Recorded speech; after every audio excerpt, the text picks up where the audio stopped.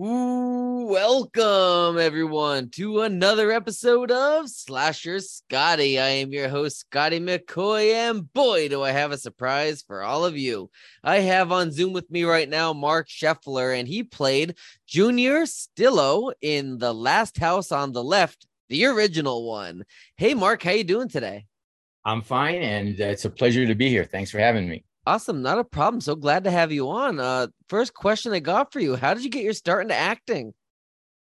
Um, I think I started my acting career when I learned how to play characters and wiggle out of trouble when I was a little kid.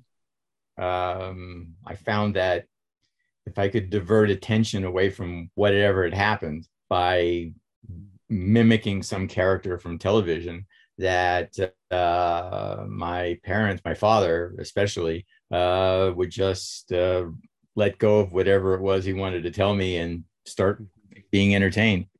So it's been something that I've always wanted to do, and I kind of I aim myself. I tell people that all the time, that nothing happens by accident, and if you really want this or anything in life, that once you recognize it, you sort of have to aim yourself there. Mm-hmm. And so I did. And, I was very lucky that I had a father who was like unbelievably supportive of me. Mm-hmm. I'm not in my regular house. I'm actually in Colombia right now, the country of Colombia. Yeah. In my mother-in-law's house outside of Bogota. So Okay. I don't have around me all the stuff that I usually do when I do podcasts. One of which is a picture of me and the Three Stooges when I was 10 years old. Nice. Because my father hired them to perform at my birthday party. Nice. So and then they brought me up on stage, and that was probably the actual moment when I look back and I say, well, how did I get here? And how did I even know I wanted to be here, right? Mm-hmm. And I think probably that moment of being on stage at 10 with the Stooges in front of an audience, that was loving it. Yeah. Probably, first one's free, right? So Yep. that was that was pretty much my version of tripping out in an opium den, right, for the first time. Nice. That's awesome. So, what was your audition like for The Last House on the Left? So I had a manager in New York who actually was in the movie. The guy who Nice. played Dr. Collingwood, Dick Towers, Nice. who was just the sweetheart of sweetheart guys, and he was my manager. He worked for a company called Lloyd Greenfield and Associates. They had Tom Jones and Engelbert Humperdinck at the time, so they were a pretty big name management agency. Mm-hmm. And they had me and some other theatrical clients, and I was doing a stand-up. I was, starting my stand-up career. So I walked into Dick's office one day and he said, "Hello, darling, I have an audition for you." And I say, it was very New York theatrical. This guy, he was just fucking great. And I'd say, where? He said, "I want you to go down to 56th Street, to 53rd Street, somewhere. Anyway, I have it written down here. Go down there and go into this building at this address. Go up to the 6th floor, I believe. Yes, I have it written down, 6th floor. And ask for two fellows. One is named Wes and the other is named Sean. And you tell them I sent you." So I take the slip of paper and I go down and I go into the building, go follow Dick's instructions, go up. I meet a long, blonde, shaggy haired guy, stringy blonde hair, skinny guy, hippie looking fella, and another shorter guy with a mustache, a little chubby. And he was dressed kind of, just like with a regular shirt and a pair of pants. The other guy was in, I think, a t-shirt and some kind of ratty blue jeans. And that guy was Wes. And then this other guy was Sean. And they told me what they were doing. And they made me read the scene, the dream scene in Last House, where, I'm dreaming about the horrors that happen. Right. And I did it. I shook hands with them. I said, "Thanks a lot for the opportunity." And they said, "No problem." And then I went downstairs, and by the time I had gotten back to Dick's office, when I walked in, well, darling, apparently you impressed them." I said, "What?" He said, "They want you." Nice. And I said, "Are you fucking kidding me?" He said, nope, you're going to go to Connecticut for 4 weeks and you're going to make a movie. And I said, "Get the fuck out of here." Right. Nice. So yeah, that's basically what happened, man. Wow. That's the truth of it. Hey, I Right. didn't know. I don't know if you know this, that but tomorrow, Last House is screening at the Museum of Modern Art in New York City. A Nice. friend of mine, it's unfucking believable. A friend of mine sent me Hmm. a flyer, Hmm. and I looked at it, and the museum is doing an exhibition on visceral films. You know, films that reach out and touch the flesh of human beings, right? Hmm. You know, in some way, Right. and like in Casablanca, of all the gin joints in all the world, she had to walk into mine. Like of all the horror films and slasher films and shit Yeah. that's been made, over the Hmm. last 5 decades, they picked ours. And I'm like seriously blown away by that, right? Like, Yeah. all the hoopla about it, that's fine. And mostly it's West, and I Hmm. was just a part of it. But this one thing about being part of an exhibit at the Museum of Modern Art, that this is sort of Hmm. like personally tripping me. It's making me a Yeah. fanboy of myself, if it makes any Nice. sense. Yeah, I agree. So, speaking of Wes and Sean, how was Wes as a director, and what was it like working with Sean, who was the producer on the film? Okay, those are two different answers. Okay. Um, Wes, you got to remember that and I tell people this all the time, when we were doing Last House, Wes Craven wasn't Wes Craven. Right. Wes Craven was just this guy named Wes who's going to Hmm. direct this that he wrote. Yep. At So, least 10 years before Nightmare on Elm Street. oh yeah, and Yep. first of all, he was this. I've been very lucky. I've come in contact with Hmm. 99.9% just really nice people, just people who Yeah. are, you know, just regular people who have sort of irregular jobs, right? Hmm. So he was great. It was a learning experience for him. He knew what he wanted all the time. He Hmm. knew, like everybody who ends up being good, you always know in your head and in your heart what you Hmm. want, and then the experience part is learning the mechanics of how Yeah. to get there, right? Yeah. And Sean is an excellent producer. I mean, he had made one feature before that. It was like a documentary, a pseudo documentary called Together, which was this kind of, I guess you could say, a send up on all the Kinsey report Hmm. sex stuff, that he did. Right. And I think he's become a very good producer. Hmm. I would trust anything that he was producing Hmm. to get made well and come Hmm. in, on time Yep. and on budget. Right. And I mean, like you mentioned, this is, at least 10 years or so before Nightmare for Wes and decades before Scream. And with Sean, Oh, it was like absolutely. 7 or 8 years before Friday the 13th. So at the time when this movie was being made, they weren't, Sean No, Cunningham and Wes Craven. right. And we were all, this was all like a master class of learning Hmm. experience for us, Yeah. because we were, I tell people all the time, we didn't know what we didn't know, Yeah. and that made it really easy for us to just try anything, Hmm. to get Yeah. what Wes wanted. Yeah. You know Absolutely. that's what we did, and that's one of the reasons why I think the film has had an incredible life. Hmm. The screening at the museum, just it's still going. Yeah. Absolutely. 50 years later, it's still going. Yeah, absolutely. So we know that your death scene was you shot yourself. So how were the effects done for that? Well, they were very kind of what's known as on the day effects, right? Hmm. The nothing in post.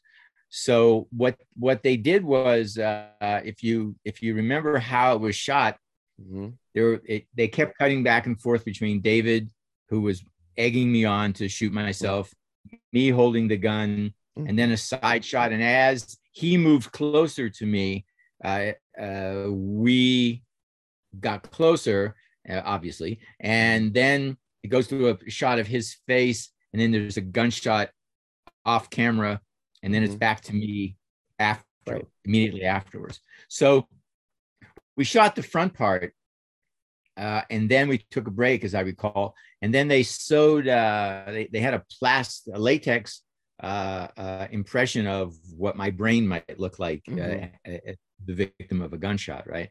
And they took my hair, and there were perforations all the way around it. And they took my strands of my hair, which was quite long, and they ran them through. They basically sewed the thing into the back of my head. Nice. And then dressed it with stage blood and some bone fragments and whatever.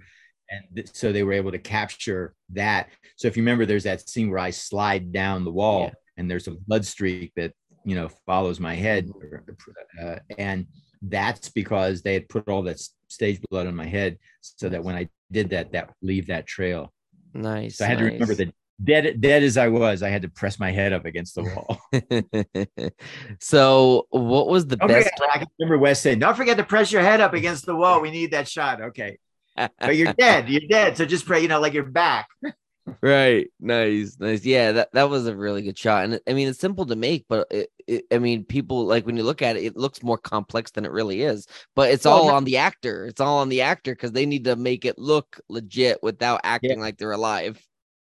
Yeah, we didn't have the luxury of you know, either obviously the technology that exists today, or even anything more than, like, you know, traditional movie makeup stuff. We didn't, you know, we use, you know, bags and tubes and, you know, shit that was been around, you know, processes that have been around for years, but we didn't have anything really fancy.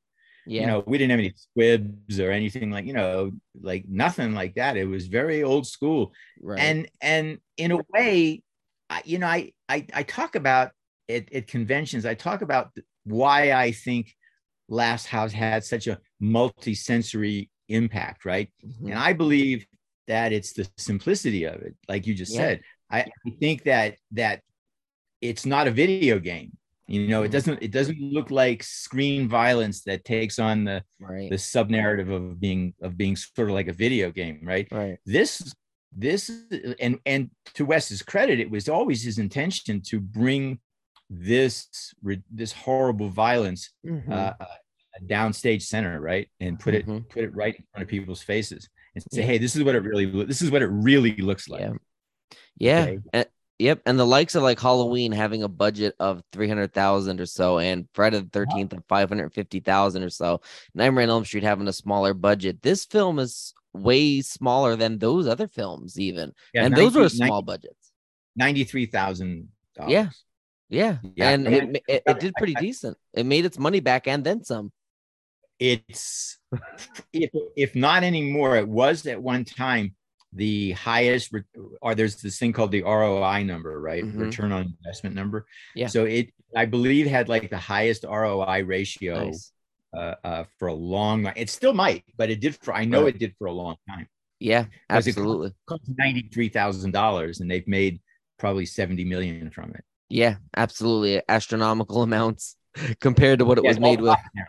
It's all profit now, because everything is delivered digitally, and so you know, there's shipping costs. No, you know, it used to be you'd have to, if you made a movie like when Last House broke, it was originally made to be part of a double feature for a chain of drive-ins in New England, a company called Hallmark Releasing, and they ran their numbers and realized if they put this amount of money, meaning the 93,000, into it, that they could run this film in their own theaters over X amount of years, and they make their money back, and then they could sell off the rights. And so they had it figured out pretty much that for this number, it had an intrinsic value, right? It was worth more made than not made.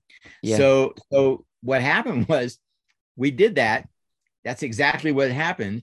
And then, like 3 months or so, I want to say, after the actual release date, Roger Ebert writes a 3.5 out of 4-star review of Last House. And when I use the word literally overnight, I actually mean literally overnight. Everything changed. I walked into Sean's office on that day, and he was running around like a lunatic trying to figure out how he was going to fill an order for 800 prints, you know? because everybody wanted to see it now. And for about 2 weeks, it was a top 10 movie in the United States. It was. So that's, again, kind of trippy for me. Yeah, absolutely. So what was the best part about filming Last House on the Left, and what was the worst? What was the best part of your question? What was the best part of filming it, and what was the worst? Well, the best part of filming was the fact that I was filming it. Right. Yeah. And there was no worst part. Mm-hmm. Never had a worst part. It taught me a great deal. Mm-hmm. I became friends with Wes and Sean, and I mean, David Hess became like the big brother I never had. Marty Cove, Jeremy Rain, Fred Lincoln. I made lifelong friends. I mean, there was literally nothing. There was no worst part of it at all. Nice. Absolutely. And you got to be in a cult classic. Like, there's not many that can say they were in an actual cult classic. There you go. That's it's funny. It's like, I've had this weird kind of career that I call my very successful mediocre career. And what I mean by that is that, I haven't made a ton of movies. However, the one movie that I really was part of is an actual part of American film history, and is a seriously well represented cult film. So absolutely. And it's like like in my entire 50+ year career in show business as a professional, I've only been hit on by one gay man. But no, because you hear about things like this, but it's all nonsense. But I've only been hit on by one gay man in my entire. However, the one gay man who did hit on me was Liberace. Nice. and in front of lots of people. So there are witnesses to this. So I've had that kind of weird career where I find myself in really rarefied space at times, and wondering just, what the fuck am I doing here? That's awesome. I still like that. I even though I've been through everything, and I've had a pretty good career and I earned it and whatever, I still, I still sometimes go to places and just look around and say, what am I doing here? And then somebody, some celebrity I know comes up and says, hey man, how you doing? How have you been? What's going on? And I say, oh yeah, I belong to you. That's it. Yeah. Absolutely. So obviously you were in the original of the film, but there was also a remake of the same film. So did you see that remake, and what did you think of it compared to the original? Okay. I avoided seeing it because I'm not a big fan of remakes. Yeah. And, I'm just not, especially if it was something, a remake of a film that kind of was okay, but didn't work with an updated cast, I can see. But what we did was very hard to replicate, because it was the time, it was the time in the country. It was it was every factor. It was the way we shot it. It was Wes's inexperience. It was, the fact that all of us were unknowns, and nobody knew who the fuck we were. And so we're like, people, were these real people? I mean, it was a whole bunch of factors. So I didn't really want to see it, but then a company, a film magazine out of England contacted me and wanted to know if I would write a compare and contrast article comparing the original with the second one. So then I did sit down and watch it, and watching it led me to my opening statement in the article, which was, my biggest question is, if the first film didn't exist, would this second film stand alone on its own feet, right? And I didn't think that was true with the remake. I thought it was overproduced. I think, I no disrespect to the guy who directed it, but I think he was more interested in shots than telling a story.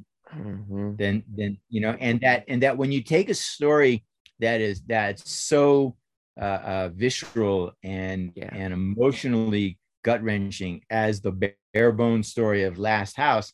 And then you trick it up with fancy camera shots and, effects and all kinds of shit. You dilute it, that's what what I use the term overproduced is you made more out of it than it needed to be. And in doing so, you took away from its rawness. You took away from what it was really about.